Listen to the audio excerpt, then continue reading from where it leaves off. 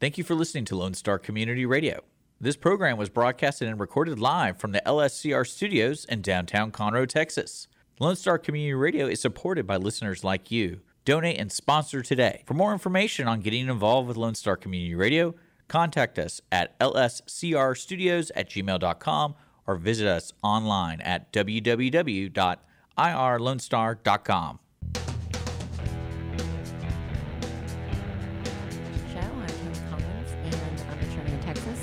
The Legal Connection Show airs on Tuesdays from noon to 1, and it's also on FM 104.5 and FM 106.1.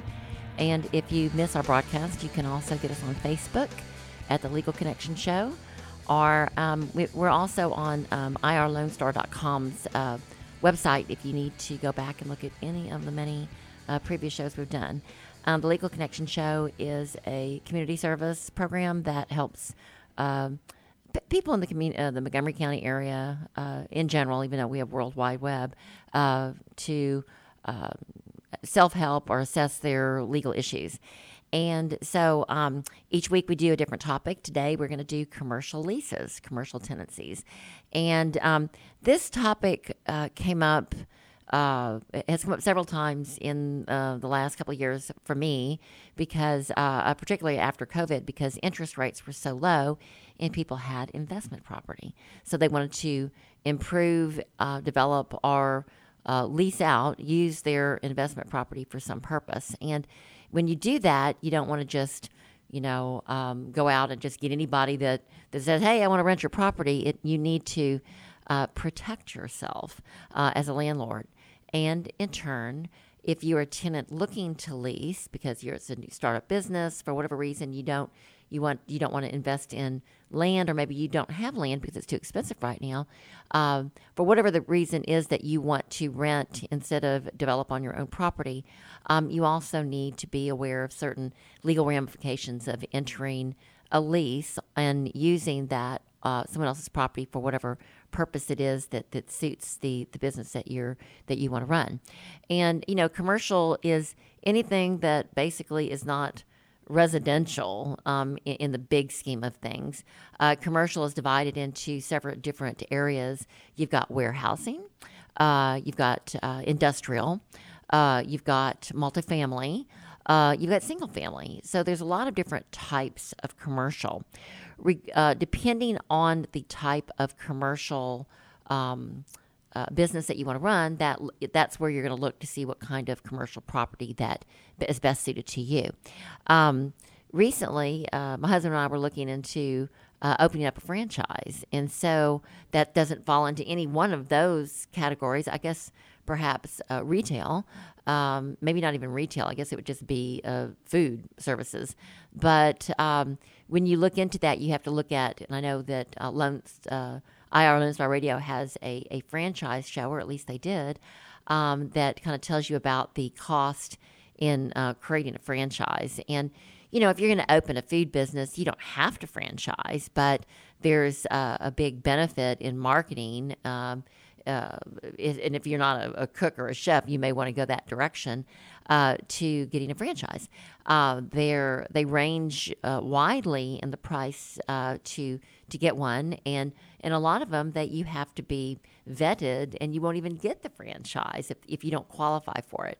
Well, my husband and I were looking into either a Wendy's or a Culver's for this particular area, and in looking into Wendy's, you can have your own location, but you've got to have a certain amount of income that is disposable that you can, that if it fails, you won't lose your livelihood. And so they look, I believe that their requirements were that you had to have at least $1 million to put into the business, whether you got that through a loan, debt, equity, however you want to do it, investors.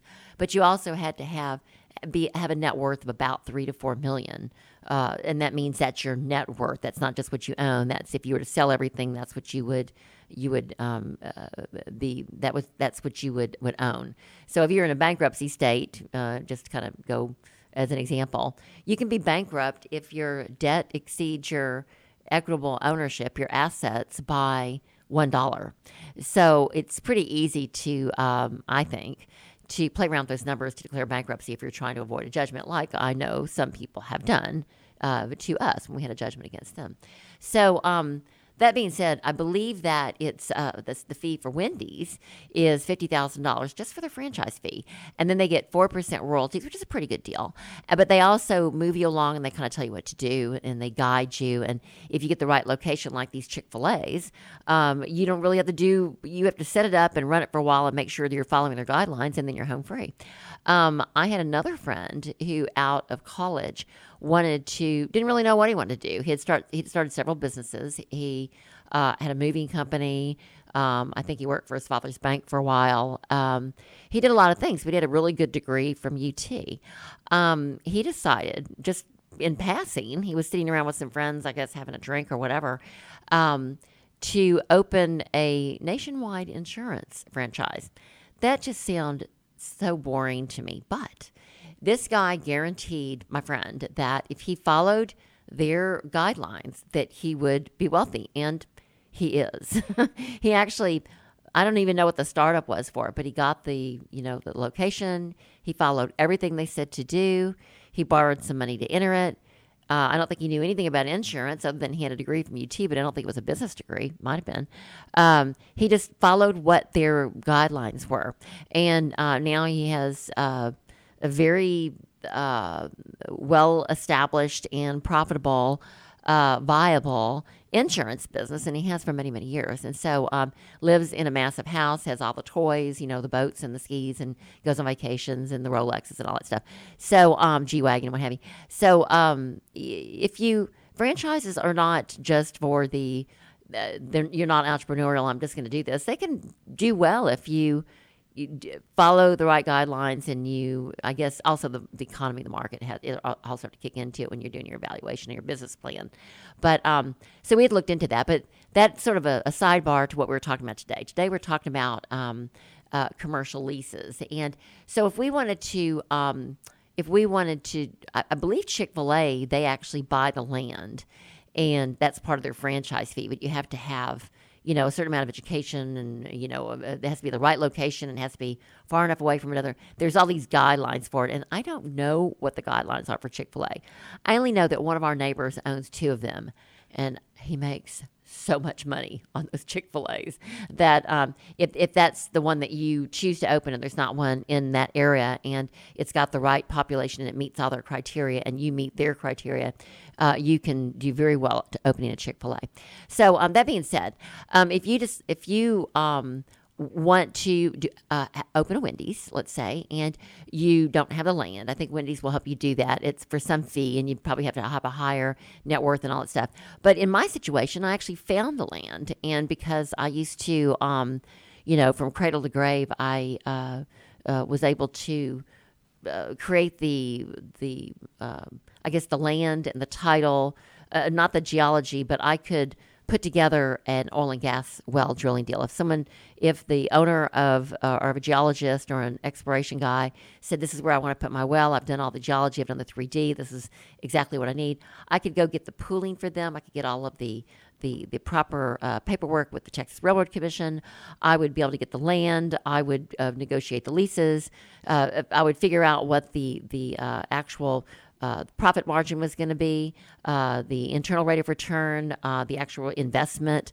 I could do all that stuff, but the numbers weren't my thing. I was able to do the legal documentation to put so that title to the oil and gas would be in the name of the exploration guy, and I would be able to go negotiate with other exploration companies if he needed investors and work out farming agreements and what have you, so that we had a full program in place so we could actually sell percentages of that too. So it was a little bit complicated. It's like land development, but it was oil and gas development. And if we did hit oil, then I would go the next step and I would create the division orders and figure out who owned the actual royalties and figure all that stuff out. And when it came to fruition, or if we decided to sell it, then I would do the paperwork to flip the entire package to the next owner. And so that's sort of land development, but on an oil and gas side. But we're talking about commercial leases. It all goes back down to leases. If you don't own the property, then you can always lease it out on a 99-year lease. That's what the Galleria is. The Galleria was never owned by Gerald Hines, who was a developer that started out with I think he had an engineering degree. Or, I think it was an architect. I'd have to go look back to see what his actual background was. But Gerald Hines was a very well-known and a famous developer in the Houston area. He developed the Transco Tower and the water wall in front of the Galleria, as well as the Galleria. And he didn't own that land. He got a 99-year lease on it, and so it's called a ground lease.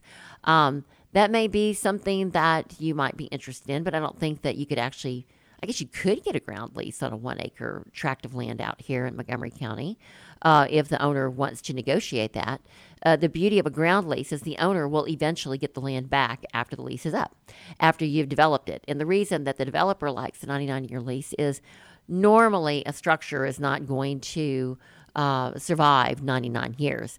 The thing with the 99-year lease, though, is by the time you get it back, you may not be alive anymore. If you leased it when you were 60, the odds of you living to 160 are not there.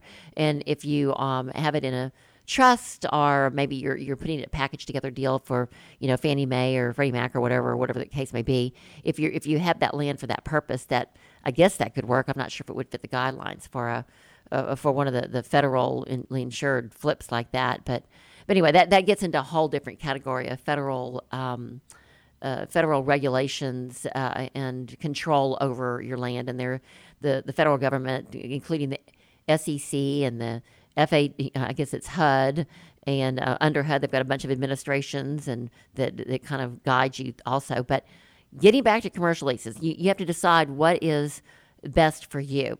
And let's decide, and let's say, for an example, you've decided that you want to lease a small property, whether it be in a strip shopping center, whether it just be for, we're talking commercial, not residential. They can be similar if it's just for a house. But let's say you bought several homes in your neighborhood because you got a really good deal on them. Let's say you inherited several homes, your mother's home. For whatever reason, maybe you put up tiny homes on trailers, or maybe you have a trailer park. Or whatever it may be, it could be that you want to lease out, and people are coming to you because maybe they don't have the money the available to them because they've put it in other areas, or maybe they don't have the money. Maybe they just got out of jail, but they want to lease a property for a commercial venture. That's what we're going to talk about today. So, if you are in a situation where you are leasing out a property as a landlord, commercial property, or you are in a position where you want to rent property in Texas. There's a bunch of different governing agencies as a landlord that we'll talk about in a little bit. But in Texas, there's it's a very simple section in the Texas Property Code.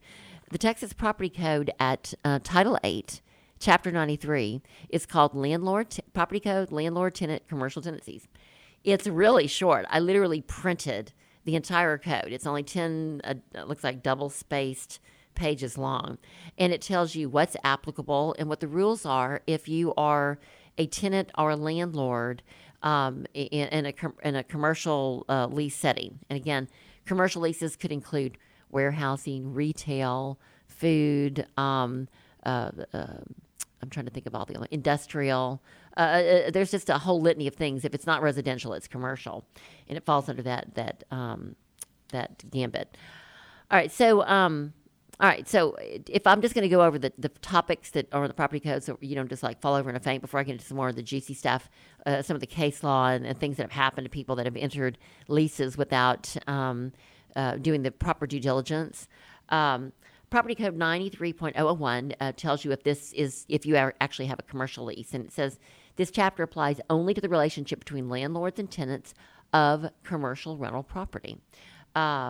It also says, for the purpose of this chapter, commercial rental property means rental property that is not covered by Chapter 92, which is residential property. All right.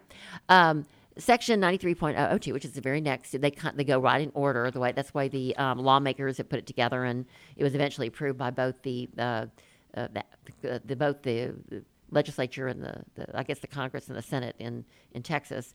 The second section is called the interruption of utilities, removal of property, and exclusion of a commercial tenant. If you are a landlord or a landlord's agent, you may not interrupt or cause the interruption of the utility services paid for directly to the utility company by a tenant, unless the interruption results from a bona fide necessity to make repairs, construction, or an emergency. And basically what that means is if you are leasing out to somebody and they're not paying the rent, and the utility company is coming to you as the landlord saying, hey, you need to pay this, you can't interrupt their contract even if they're behind on it, because the utility company is not going to come to you anyway. You're not the one that signed a guarantee to the utility company. They're just going to say they come to the person that entered the contract. Now, the exception to that is if you as the landlord entered the contract and you have multiple tenants on the same utility, maybe you have a split, you can't go in there if they didn't pay the rent and just shut them off. That's not an option unless it won't be for rent purpose. You can only do it if you're making repairs, if you're doing some construction and it's for safety, or if it's an emergency, like there's a flood and it'd be dangerous or what have you, right?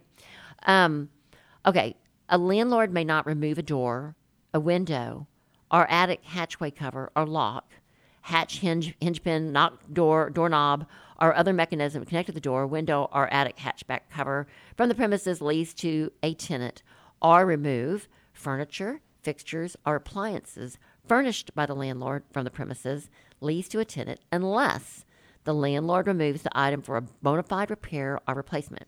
If a landlord removes any of the items listed in this subsection for a bona fide repair or replacement, the repair or replacement must be promptly performed. So what that's basically saying is you can't go in there because you may have to pay the rent and start removing stuff that you gave them as part of the furnished property. And you've got a lease contract, and the lease contract, depending on what the provision is, may override this provision. You may have contracted, the landlord and the tenant may have contracted that if the tenant does not pay, they have the right to take that. The contract would prevail. This is just a guideline if it's not addressed. In some instances, though, the statute will prevail. So we'll go over that in a minute. But in landlord-tenant relationships, it's contractual. Almost in every instance, the lease will prevail over the statute because it's a contractual area of law. All right. So, but if it's silent, the landlord can't do this. And it would be hard put for I think a tenant to say, yeah, it's okay if I don't pay rent. You can take my door off. You certainly can't do that statutorily in residential leases. Because there's all these protections to people with where they live, their homestead, so to speak. That would be a safety issue. But for commercial, it's really different. That's just that maybe their livelihood, but it's not going to injure them. It may be in your lease that they can live there. That'd be different if it's their residence and it's their commercial property. But we're talking about strictly a commercial property where somebody doesn't live. And in the TREC forms and in the Texas, I think it's called the Texas Area Realtor Form. These are all Texas Association Realtor Form. They're provided on the Texas Association of Realtors website, and those particular forms are promulgated by attorneys, and they specifically say that you can't live in your commercial property. So that would have to be an exception that you wrote in.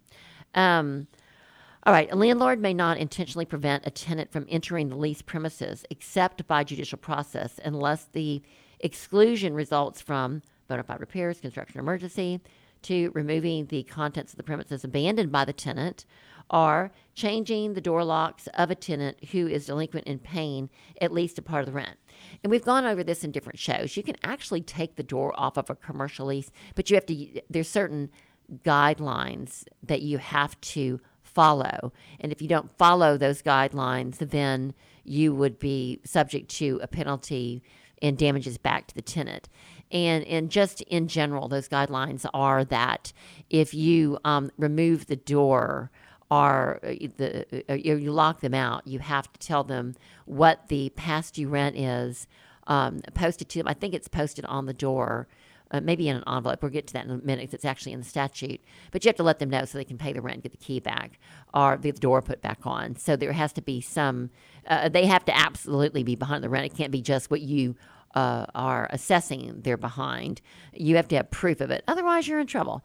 But if they can't, it's their burden to prove. If they can't prove they paid the rent, then you might want to do it. But, it's kind of mean-spirited. I don't think that I've seen a lot of commercial tenants taking doors off. All right.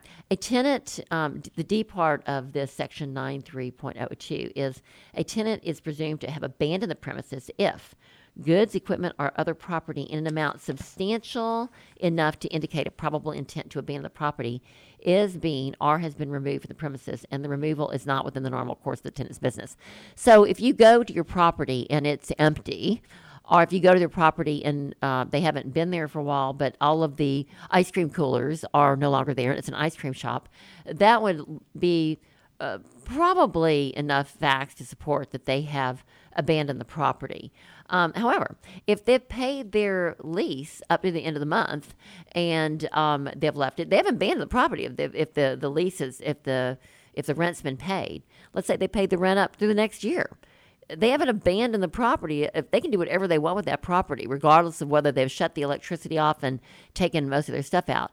They could be using it for warehouse. It doesn't matter. So you want to be kind of careful about that. Just as a rule of thumb, if they've paid their, not even as a rule of thumb, it's an absolute part of a typical lease agreement. If they paid the rent, doesn't matter if it's for a legal purpose. They have not abandoned the property. Abandoning the property is a sort of an affirmative defense if the landlord goes in and it starts clean up and trying to lease it again, and then the tenant comes back and says, you've accepted that I've moved out, when maybe that's not what the landlord has done. The landlord still expects their rent, but they're trying to mitigate, which is a requirement of a landlord, mitigate the rental mitigate the rent arrearage and the future rent that is due under the contract. The landlord has a duty to mitigate. And so it gets kind of touchy there. So you really need to document your communications via email or in fact, people don't use faxes anymore, but text, emails, everything in writing when it comes to something where you start a dispute is probably the best direction to go. The E portion of section 9.3002 is the landlord may remove and store any property of a tenant that remains on the premises that are abandoned. All right. So now we're going back to the term abandonment again. In addition to the landlord's other rights, the landlord may dispose of the stored property if the tenant does not claim the property within 60 days after the date the property is stored. And so you've got to put them on notice of where it's stored. The landlord shall deliver by certified mail to the tenant at the tenant's last known address a notice stating that the landlord may dispose of the tenant's property if the tenant does not claim the property within 60 days after the date the property is stored. Okay, so you could store the property, but you can't just silently store it and then get rid of it. You've got to actually follow through with the legal requisites, which is to send a certified mail of what you have and where it is stored, and that it will be abandoned if on a date certain, 60 days from whatever date that you have provided in the letter, and it can't be less than 60 days from when you sent the letter, to retrieve their property. F says if a landlord or landlord's agent changes the door lock of a tenant who is delinquent in paying the rent, the landlord or the agent must place a written notice on the tenant's front door stating the name and the address of the telephone number of the individual or a company from which the new key may be obtained.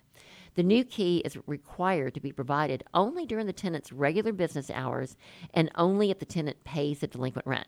So in other words, commercial is pretty tough. If you don't pay your rent, then the landlord can lock you out. And that's called a lockout. It does scare tenants because they can't do their business. And you can negotiate. I mean, the landlord's got the gold, basically. It's their property, and you haven't paid the rent under your contract. The landlord should be aware, though, that if they can't prove that that the rent hasn't been paid, which should be a pretty simple thing if rent had been typically paid a certain way and you require it to be paid by check or with some kind of receipt, and you haven't received that, then it's the absence of that is the proof. Many times tenants will say, well, the landlord didn't keep the property, suitable for me to do a business, and so I had to make repairs, and that's why I didn't pay rent, and that's an affirmative defense. So I don't know if I would go there. It happens all the time. I think you're best off if you, just to pay your rent. And there's a question about repairs, to document it very well. If you need to make repairs, make the repairs so it's, suitable and for you to do your business. And then you can hash over that with your deposit, or, work something out in writing where you may withhold it in the future months, but definitely document and protect yourself as a tenant, because the landlord has these. It's a very landlord-friendly state in Texas. The landlord has a lot of rights, and one of them is to lock you out. To go back to the part about the storage of the property, the same thing applies about storing the property. If it's abandoned, you're still talking about a situation where either the lease has terminated and property was left, or the tenant has left and not paid their rent, and it's assumed they have abandoned the lease, and therefore they've abandoned the property that's within the lease premises. The landlord still has to send a certified letter to the last known address. And if the lease says it can be an email, then it can be an email. That can be over.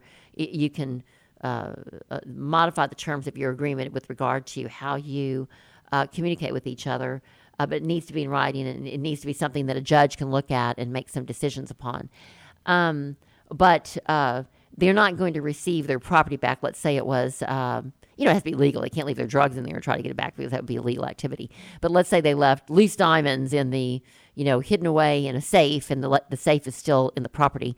They're not entitled to that property if you have rent due, because there is, in the standard Texas commercial leases that are promulgated by the Texas Texas Association of Realtors and through TRAC, if you use that form, there will be a landlord lien, which means if you haven't paid your rent, the landlord has a lien on the property that's in the building. All right.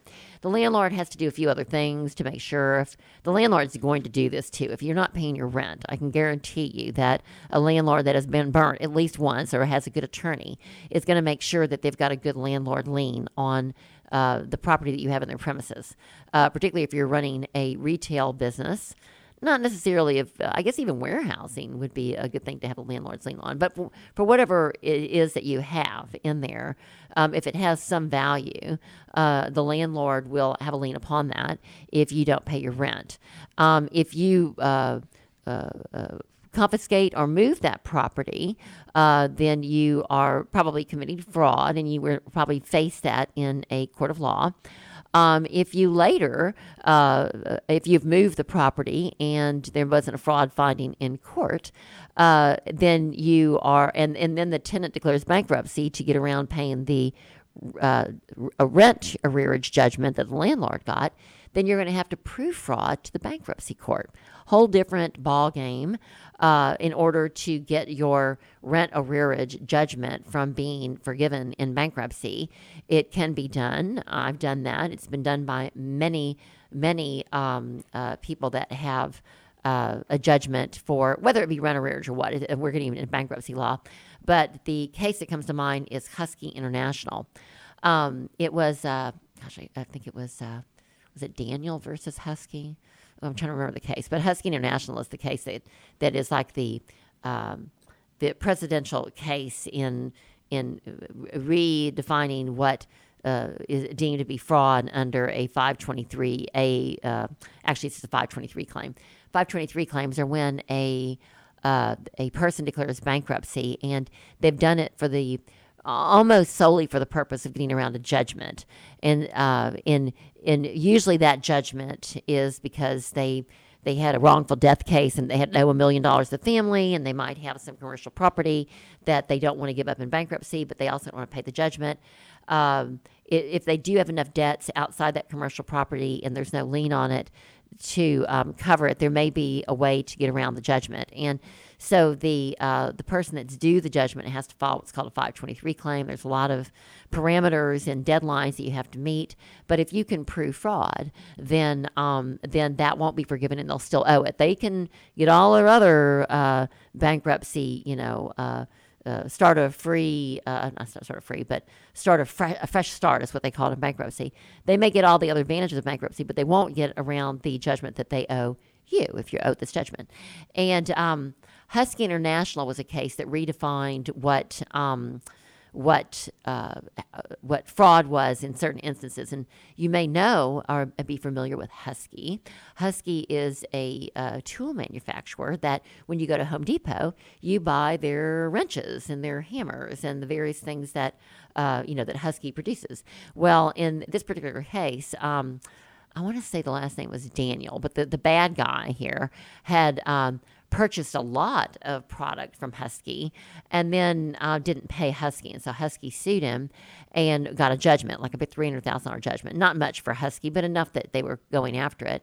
And what this Daniel group did, or this guy, is he created small limited liability companies and partnerships and that prevented him from having personal liability for this judgment. And he moved the funds that were in and the assets that were in those companies away from, so that it was protected from Husky being able to get to it. So in other words, he just moved it in name to other smaller, associated companies, and it worked pretty well because Husky lost in bankruptcy court. There's actually a bankruptcy court that you go to. It's a specific court expressly for bankruptcy in the federal, the Southern District of Texas, or whatever state you're in. It would be that particular federal court. And when he lost in the trial court, but he didn't give up, he appealed that to the Fifth Circuit. And the Fifth Circuit said, nope, this Daniel guy gets a fresh start. You didn't prove fraud just because he moved it. Too bad for you. You should have known who you were dealing with. So he took it to the United States Supreme Court and won. And that was very unusual for the United States Supreme Court to take a civil case like that on a bankruptcy issue, but they did. And the Supreme Court, the United States, this is fairly recent, 2016, said when you intentionally dupe or prevent your creditor from being able to realize or pay back a judgment by moving property, and in this case it was fraudulent because he did move the property, then that's considered fraud under the bankruptcy code, and the judgment is not forgiven. All right. And so then the Fifth Circuit didn't like that because the Fifth Circuit didn't agree with it. And we've got a case in the Fifth Circuit right now where they said, well, this goes right back to landlord-tenant. They said, well, we agree that that fraud occurred because in our case, our landlords, we had a landlord lien and they moved like $500,000 worth of furniture out of the property on the day of mediation because we didn't settle with them. It was the eve of trial. And so they declared bankruptcy so we wouldn't have to pay them, or so they wouldn't have to pay us under our judgment. And so we sued them, and we lost in the bankruptcy court. And I don't even know how we lost in the bankruptcy court because Husky was good law at that point.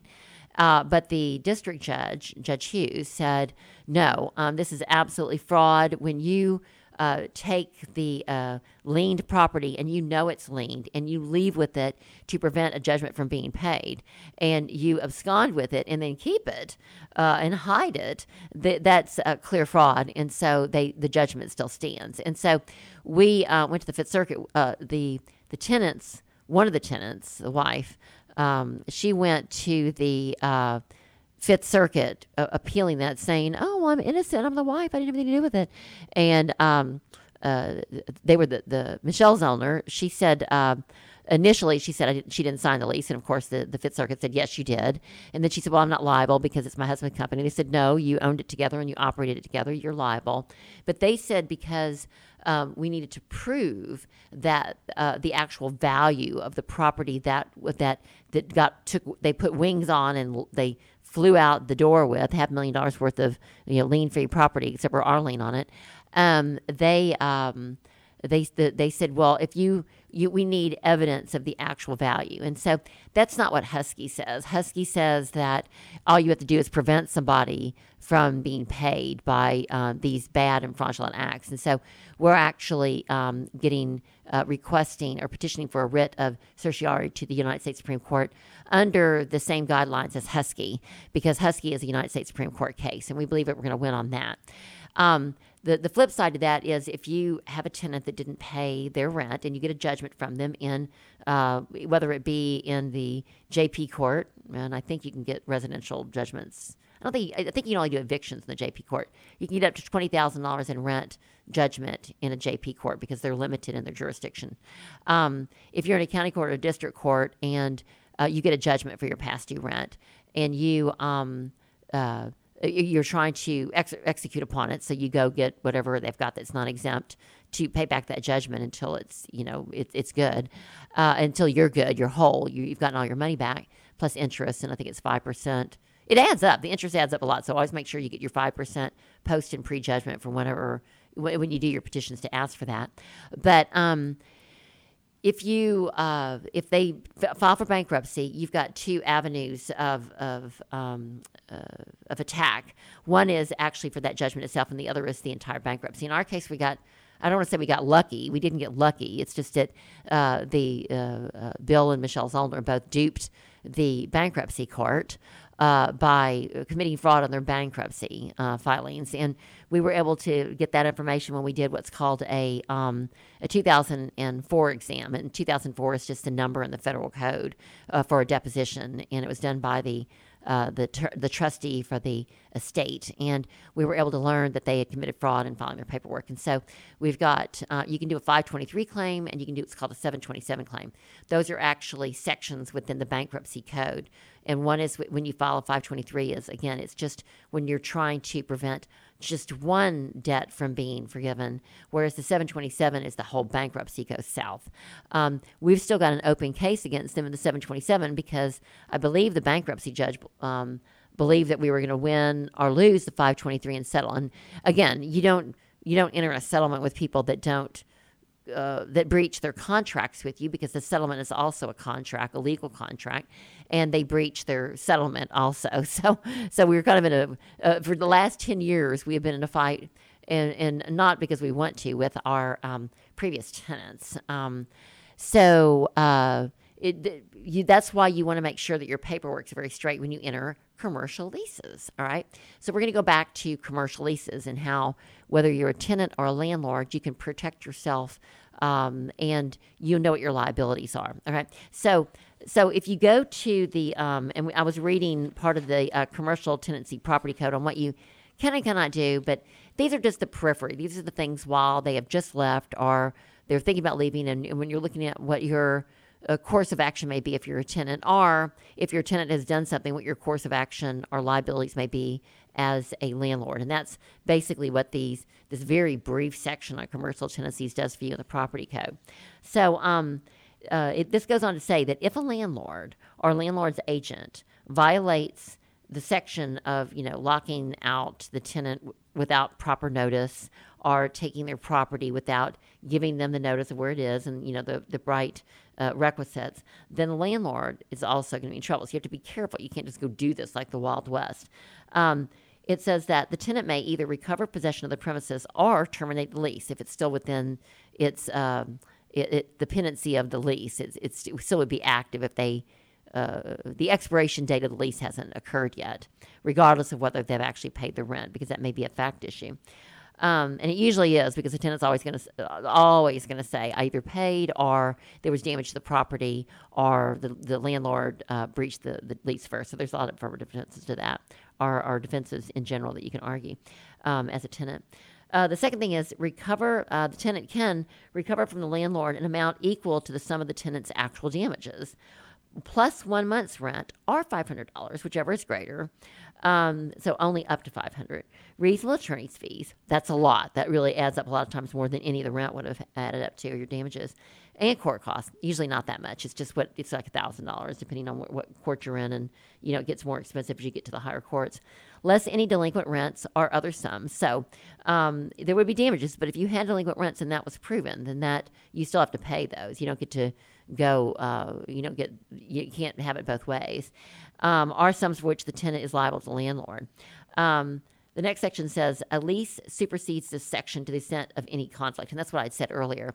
Your lease, your contract that you enter with your tenant or the landlord, depending on which one you are, that's going to supersede any of the provisions that we just talked about. But here's the key: if the statute says that the statute supersedes, then it will. So you have to look. It just depends. Those particular provisions of lockout and abandonment and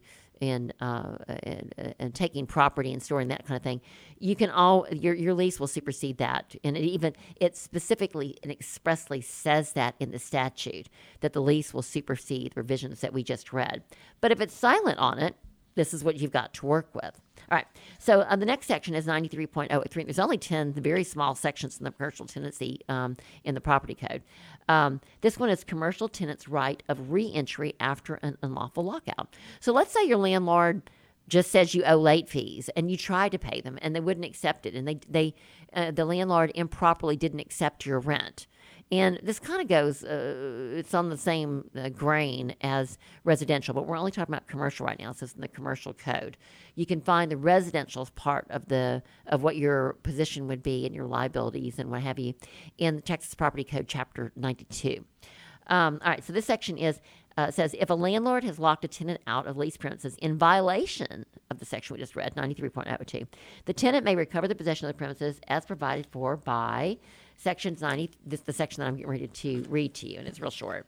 The tenant must file with the Justice Court in the precinct in which the rental property is located a sworn complaint for reentry. So you don't just get to go back in there. You have to actually go to the JP Court, because JP Courts have jurisdiction over evictions, and this would be like a construction eviction if they've locked you out. All right.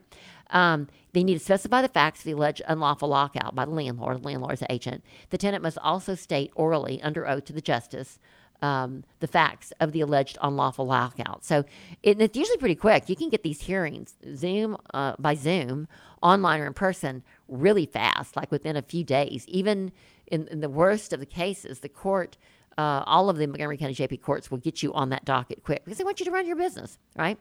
All right. So if the tenant has complied with subsection B and going to the JP court to get a motion, and they've done the motion for re-entry, if the justice reasonably believes an unlawful lockout has likely occurred, the justice may issue an ex parte, without even the landlord being there, a writ of re-entry that entitles the tenant to immediate and temporary possession of the premises pending a final hearing on the tenant's sworn complaint for re-entry. So basically, and I don't know many JP judges will do this, but you can go in there without even noticing the landlord to get re-entry and bring that piece of paper to him saying, I've got a court order saying me get my key back.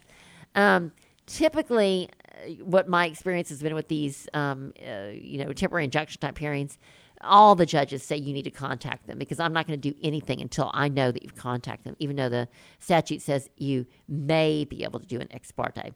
The judges around here just aren't going to do that. You're going to have to contact your landlord and say, by the way, there's a hearing set, and it's a temporary hearing, and this is what time it's going to be there. You can be there and give them a notice of at least 3 days. That's what's required under the notice statute in the Texas Rules of Civil Procedure. All right. The writ of re-entry must be served on either the landlord or the landlord's management company, on-premises manager, or the rent collector in the same manner as the writ of possession in a forcible detainer action. That's an eviction action.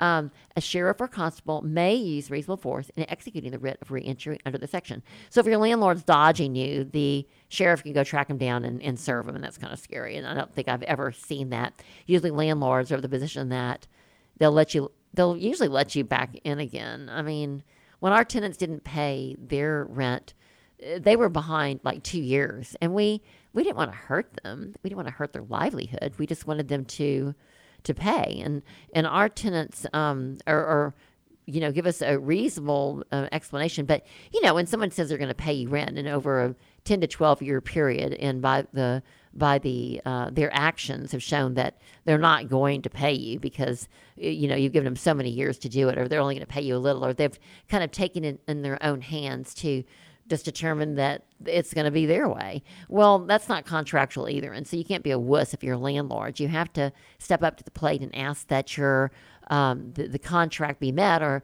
they may argue that you've waived that contract provision. So, you need to be pretty diligent about documenting. I'm giving you this much time because for whatever reason may be, whatever their excuses for not paying, but kind of keep up with it. You can't just ignore it and ignore the contract.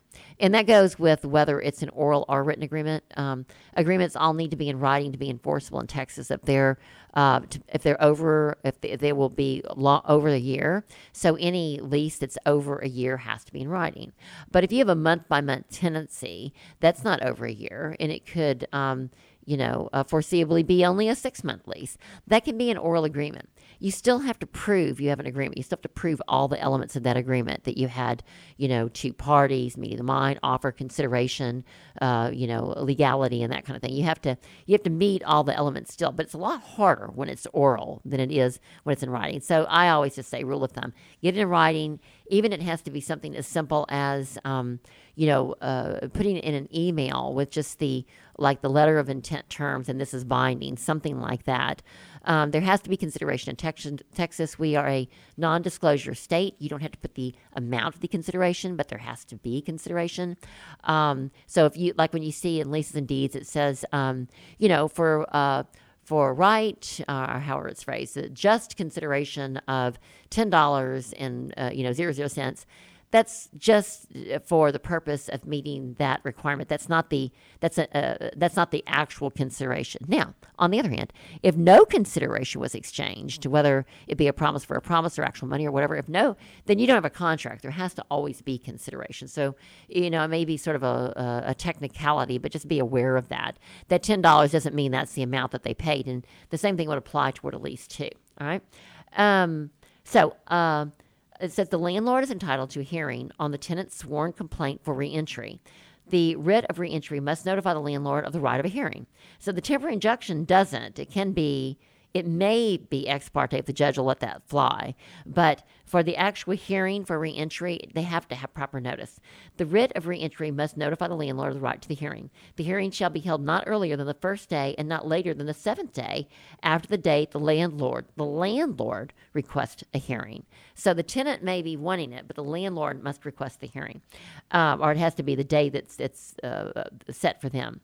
It says, if the landlord fails to request a hearing on the tenant's sworn complaint for reentry before the 8th day after the date of service of the writ of reentry, before the 8th day after the date of service. Boy, that's really confusing. That just means, get to it. Don't wait over a week.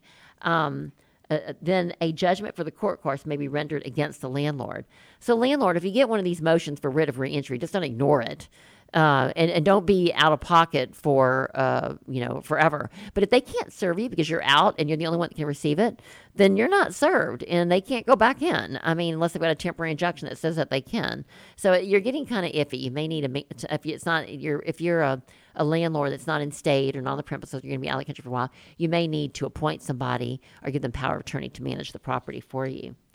And that's always kind of wise when you always want to keep somebody local looking at your property. Okay, a party may appeal from the court's judgment at the hearing on the sworn complaint for the reentry in the same manner as a party may appeal a judgment in the forcible detainer suit. So if one party or the other is not happy with the final decision made by the fact finder, and this is the judge, it's not a jury trial, then they can ask for, they can appeal to the county court. This is all in the JP court. To get the premises back. And you see it all the time. If you got a mad enough landlord or tenant, if everybody's digging their heels in, then it may go up to the county court. In JP court, you don't need an attorney if you have if it's for a corporation or if you've got the property owned by a trust or an entity. I believe that by the time, if you go to the county court, though, you have to be represented, that entity has to be represented by an attorney. I mean, I would do that anyway. Of course, I'm an attorney, so I'm not really looking at it from the angle of not having representation. If a writ of possession is issued, it supersedes a writ of reentry. So A writ of possession to the landlord is going to wipe out the writ of reentry. So the landlord would have won in that case. If the landlord or the person on whom a writ of reentry is served fails to immediately comply with the writ or later disobeys the writ, the failure is grounds for contempt of court against the landlord or the person to whom the writ was served. And that's actually under the government code, not the property code. I'll say this: if you've got your property set up in the Secretary of State, which many people do, whether it be a professional association, if it's under the name of a real estate investment trust or a limited liability company, a limited partnership, whatever it may be, there's usually a person that can be served in the Secretary of State. That's the first place I go.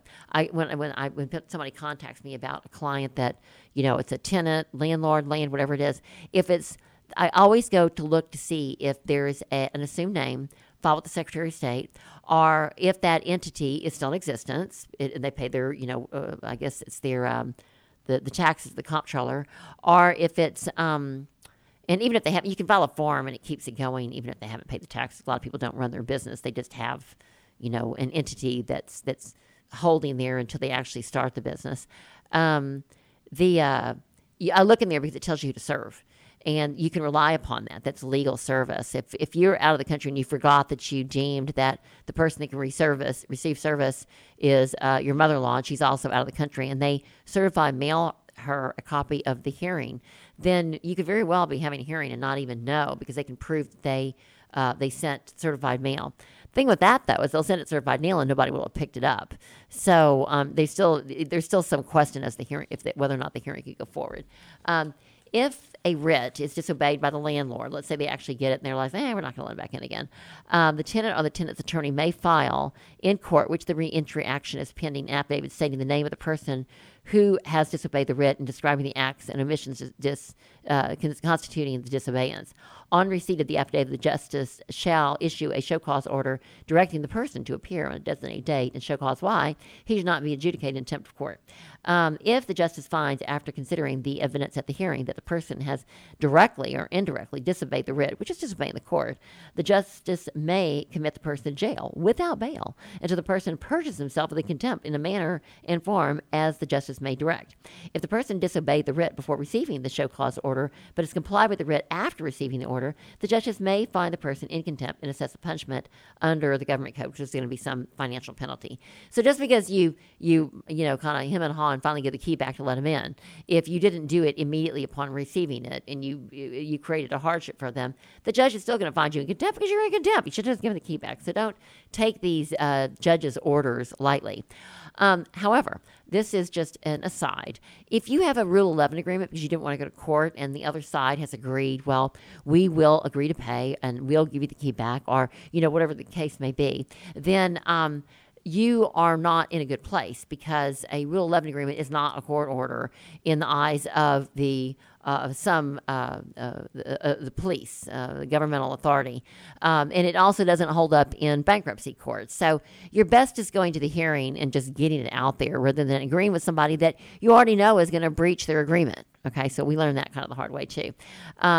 Station Manager Dick is telling me that I have 2 minutes before I have to end this particular segment, and I didn't get to nearly the stuff I wanted to get to. But I will say this: that if you enter a commercial lease in Texas, whether you're the landlord or the tenant, if you're the landlord, please use the Texas Association of Realtors promulgated form. It's got all the blanks to fill in for you. It's an as-is provision. You can fill it in. It will protect you in court. Now, on the flip side, if you're a tenant, you need to use very much due diligence before you enter a property if this standard commercial form is used, because you have the liability to inspect it and get a certificate of occupancy wherever the land may sit or where the property sits. Whether that be, if you're in an ETJ, it's going to be for the City of Conroe. You still have to use City of Conroe's certificate of occupancy. If it's in the City of Montgomery, if it's just in Montgomery County, wherever it may be, you need to go to that particular jurisdiction and find out what their requirements are. And this particular form requires that the tenant get the certificate of occupancy. It may be that when you negotiate it that you want tenant improvements. That's something that's completely negotiable. You're probably going to have a hard time getting it right now because it is a landlord's market. Depends on what the area is. But if the landlord wants to lease, they have more incentive to give you the tenant improvements beforehand, usually the first month's rent, to make the particular property more unique for your particular business. So, but very, very important to do your due diligence. Whether you need to get a structural engineer, a civil engineer, you need to get the fire code out there, whoever it may be, you may want to get a 10-day period where you can put like $100 down in order for you to do your due diligence before you move into the property to make sure that it's suitable for the needs that you want, because your implied warranty of suitability will not apply in Texas's commercial lease form, because it's got as is all over it, and it says tenant beware. You're taking this and you're going to look at it. And there's a few exceptions to that, but not many. There would be latent defects that you couldn't see, and that it's a real stretch to be able to let that fall and be in the tenant's favor. So Station Manager Dick is telling me that I have to wind up. Our next program will be more detail about the actual commercial lease and commercial tenancies. And so until then, remember to serve God by serving others. Enter your landlord and tenant relationship leases with a good heart. Always negotiate with a fair and good heart. And we will see you next week.